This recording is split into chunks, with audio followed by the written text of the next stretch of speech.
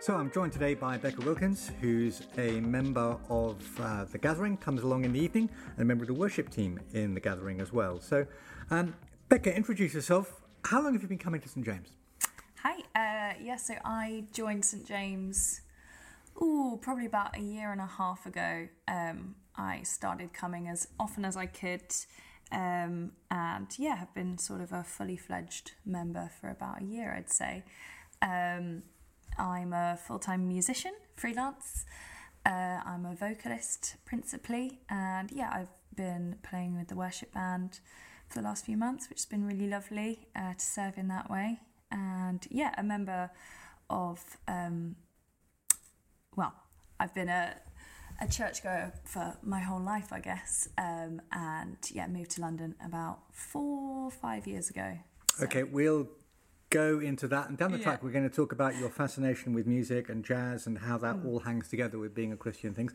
So where did you grow up? What was growing up like for you? I grew up in Kent, so I grew up in a little town called Gillingham, and a family of 4 kids and 2 parents, and was really blessed with a Christian family, so grew up going to church, and my dad was a member of the worship band there, so from a very young age we were all very engaged in sung worship, so I moved to, first I moved to France actually when I left school for a year, where I was serving with the church out there, and then came back to the UK to study in Birmingham for my undergrad, and then came to London after that. Excellent. Was it a musical household you grew up? I mean, you say it was a worship band on Sunday. Yeah. So we all had piano. So we all had piano lessons, and then we all rivaled each other in what marks we could get in piano exams, and then music GCSE. And we all ended up going into different creative sectors. I'm the only full-time musician out of my siblings now, but music was always a really big part of growing up for us. And you say you went to Birmingham? I did, yeah. So tell us about the course you did and all those sorts of things. So I studied at the University of Birmingham. I did the music course there, and I loved it to bits. And it was especially good because we had all of our instrumental tuition at the conservatoire. So I got to meet all these people who were doing music full-time in a conservatoire environment as well, which really inspired me. And so since I'm now doing a master's at a conservatoire in London, and it was just such a great place to meet people, to see how people did music as their full-time work, and how people were finding their own musical voice.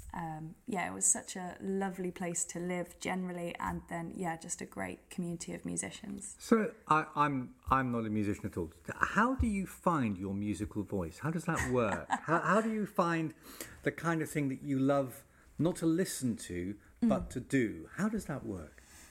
I think it's built on everyone's experiences of all the music they've ever listened to and loved, and when people can channel that with their own experience into something new that they've created with people that they love making music with, that's where there's something really special. Like, I've got a friend who she gigs very rarely, but when she does, it's so powerful, it's beautiful.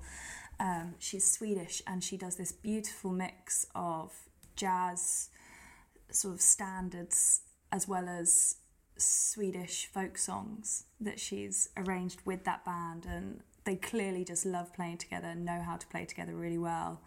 And it works because it's her music, it's her voice, and she communicates it so well. That's a really great example. Her name's Clara Green, and people should definitely check her out. She's brilliant. So if you were to describe to me the kind of thing you do, because you told me just now you've got a single coming out. I do, yeah. This week, next week? Yeah, this week at the time of recording. So, very exciting. Yeah. So this is a sort of singer-songwritery, I describe it as neo-soul project. So the single coming out is called Cloud Cover, and it's a very personal set of songs. I felt like I'd spent a long time not being very authentic in the music I was putting out, trying to be a strong woman and all of this, which I I do identify as, but I wanted to let in a little bit more vulnerability, which is what that project is. But besides that, I collaborate with other jazz musicians here in London, as well as sort of gigging for private functions and events and teaching, and it's very much a portfolio career of doing lots of different things. Mm-hmm. And you record, you perform, you do a whole range of stuff. I do, yeah. Now, the reason for wanting to chat to you, apart from getting to know you, introducing you to church family, especially those who come in the morning, don't listen to you when you come in the evening and stuff, is I'm really interested in talking to people who are creative about how they connect that idea with being Christians.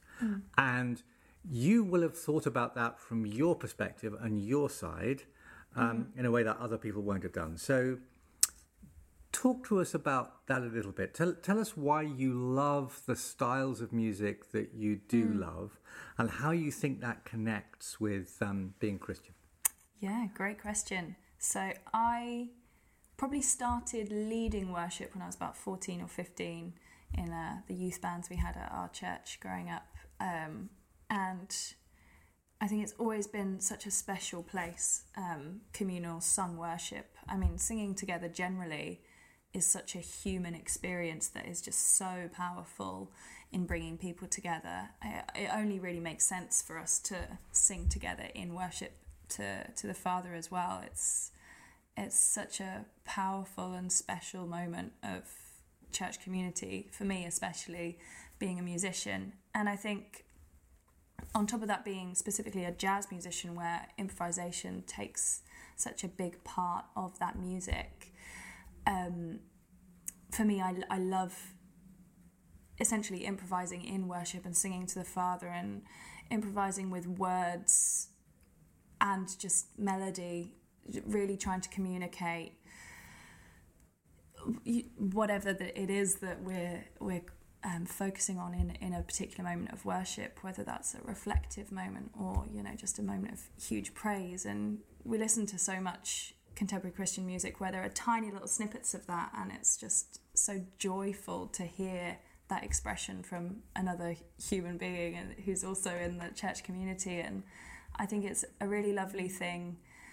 I understand it can be quite scary for someone who isn't a jazz musician to do something like that, but I think it's such a powerful moment just to really let your soul sing for just a tiny moment, something that isn't necessarily words on the screen. So not just scary in terms of improvisation. For someone like me, scary even to think about singing with a microphone. So don't forget that. So take us into that moment, because there'll be loads of people who are listening who are musicians, but the whole improvisation thing is something else completely, and jazz will be something they may listen to and enjoy, but not take part in. What is it about the improvisatory, is that a word? The improvisatory nature of it that you love, that you feel connects you with God at that moment? Yeah, well, improvisation is, as an art form, it's a lot of practice of learning music that you can then just use, and it can just come to you within the moment when you're then in that moment of improvisation. And so it's a really well prepared not sort of, it's a well informed improvisation, put exactly. It that way. I don't know the words. You can tell me, because you're doing the masters. I'm just making it up. No, that's exactly it. So where we would say we have the musical language that we use in musical improvisation, if we're wanting to sort of improvise a moment of worship to the Father, then, we have scripture, we have all of that wealth of sort of goodness and truth about our God that we can use in a moment of worship just to really express what's on our heart and what we have to say to the Father in that moment.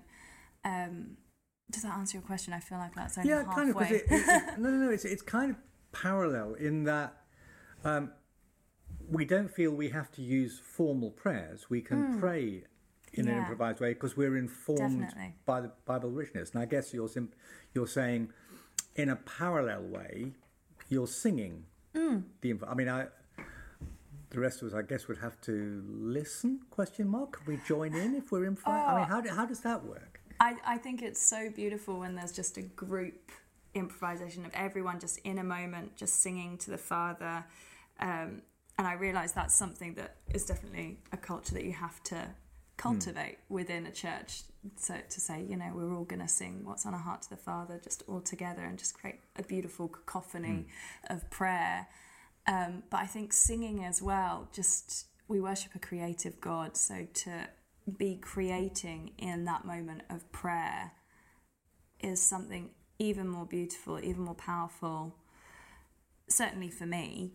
And I think, we know that God rejoices in our creativity. And so for me, it makes sense to bring those two together in, for example, just some improvised sung prayer. Excellent. Let's take the focus off that for a second. Tell us about your masters, what you're doing in your masters, how that fits together. So I'm currently doing a master's in jazz performance.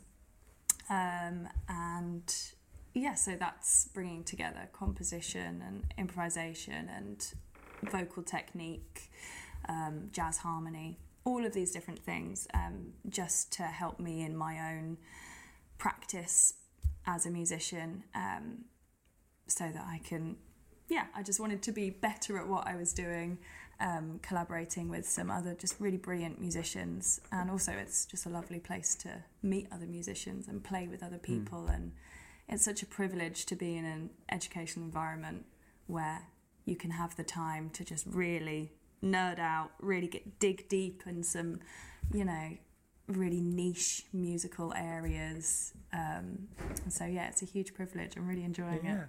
And what do you think it's going to lead you to? Where's it going to take you? I'm hoping it's just going to be just more creative work. As I said, being a musician, it's very much a portfolio career. And over the last few years, there's been quite a large part of my time has been in sort of singing for events and functions, which I really enjoy, but I would love to spend even more of my time doing creative music.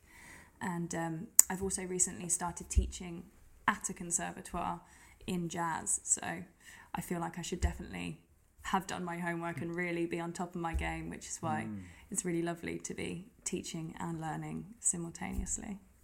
Excellent. You've brought along a book. I have. Which is a book called Why Art Matters by Alistair Gordon. Ali is a visual artist. He specialises in he's a contemporary artist. I think he works up in Glasgow, but also in London, Edinburgh, but also in London. Describing it for folk who are listening, Ali's stuff is the stuff sort of with visual tricks. So we're looking at the cover, and it's got 3 paper darts glued to a piece of wood, but that's all painted. It looks like it's 3 paper darts stuck to a piece of wood, but he's painted the whole thing. Why have you brought along a book by a visual artist to help you talk about music and jazz, especially? Yeah, well, I found it a really lovely read, actually, because he talks about art in general, and it's really nice to hear about art from a visual perspective, because I spend so much of my time thinking of it in a sort of oral perspective, I guess. There's just so many really lovely little snippets of what he says of why art matters, and especially why creativity in general matters, not just as a form of worship, but as a practice and as a human experience, why creativity is so special and so God-breathed. Even for people who don't have a faith. I think it's a really lovely, it's a very short little read, all in little snippets. And for me, it was really nice just to feel seen, to have other artists discuss their faith. Because being a musician can be a little bit isolating. We have very unsociable hours.